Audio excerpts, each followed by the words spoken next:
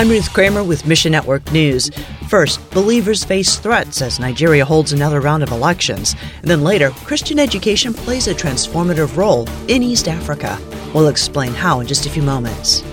In our first story, Nigeria's gubernatorial elections were last weekend, and the stakes are high for Africa's largest nation. Now, you may be wondering, did Nigeria just have an election last month? Well, yes, and that was the presidential election.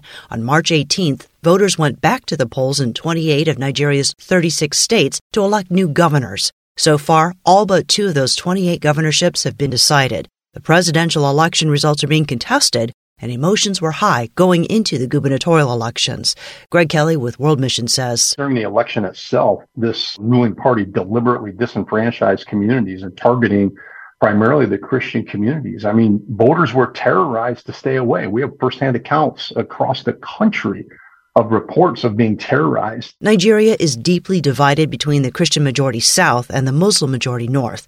World Mission supports Nigerian believers in gospel ministry, which ultimately changes hearts. We need to get the gospel and put our energies and resources and deploy them into the northern part of Nigeria.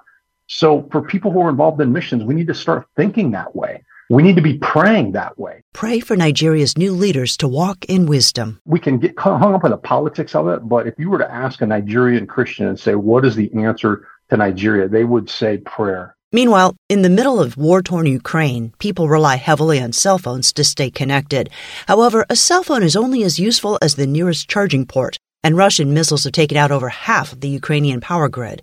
Eric Mock with Slavic Gospel Association says, I've even seen a generator out on the street with at least 10 to 20 utility strips chained together, and everyone on the street stopping to charge their phones so they could stay connected in for an update on what's happening with the fighting. Churches show me just a massive number of phones and tablets that are being charged. One of the greatest connection point for people is to stay connected with their friends and family in different locations, make arrangements to flee when they need to find out the news on how things are proceeding. To meet this need, SGA is sending solar-based battery systems to Ukrainian church partners. What we're trying to do is shift our focus to the long term and look for ways that we can equip these churches to continue to minister to the people's needs. But that ministry to their needs is the open door for presenting the gospel. And hundreds of thousands of people in Ukraine are hearing the gospel that would not have ever heard it before. Find your place in the story at missionnews.org. And when Jesus walked among men, people thought, surely nothing good can come from Nazareth. Yet that was the hometown of our Lord and Savior. Now, for security reasons, we can't name the place in East Africa where Set Free Ministries works, but it has a reputation like Nazareth. The area that we're building in is a very impoverished area, and it's just a very spiritually dark place with the practice of witchcraft. There's cannibalism. Set Free's Dave McIntyre says that when children in this area turn 13, girls get married off and boys go into subsistence farming or some other kind of menial labor because they don't have the educational skills to get better jobs. Jesus is the light of the world, rescuing people from spiritual darkness. Light Academy, Set Free's Christian high school, carries the same mission.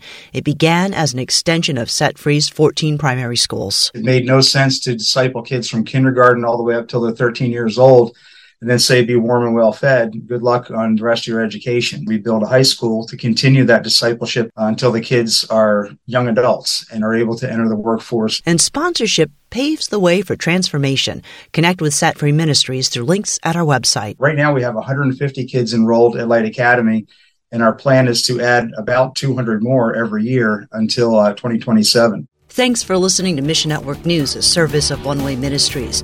We're listener-supported by people just like you. So by giving to Mission Network News, you enable us to keep the stories of God's kingdom coming. So join us here on Facebook, Twitter, or Instagram. You can also find us on Alexa, iTunes, or TWR360. And together, the Great Commission happens. Look for links at missionnews.org. I'm Ruth Kramer.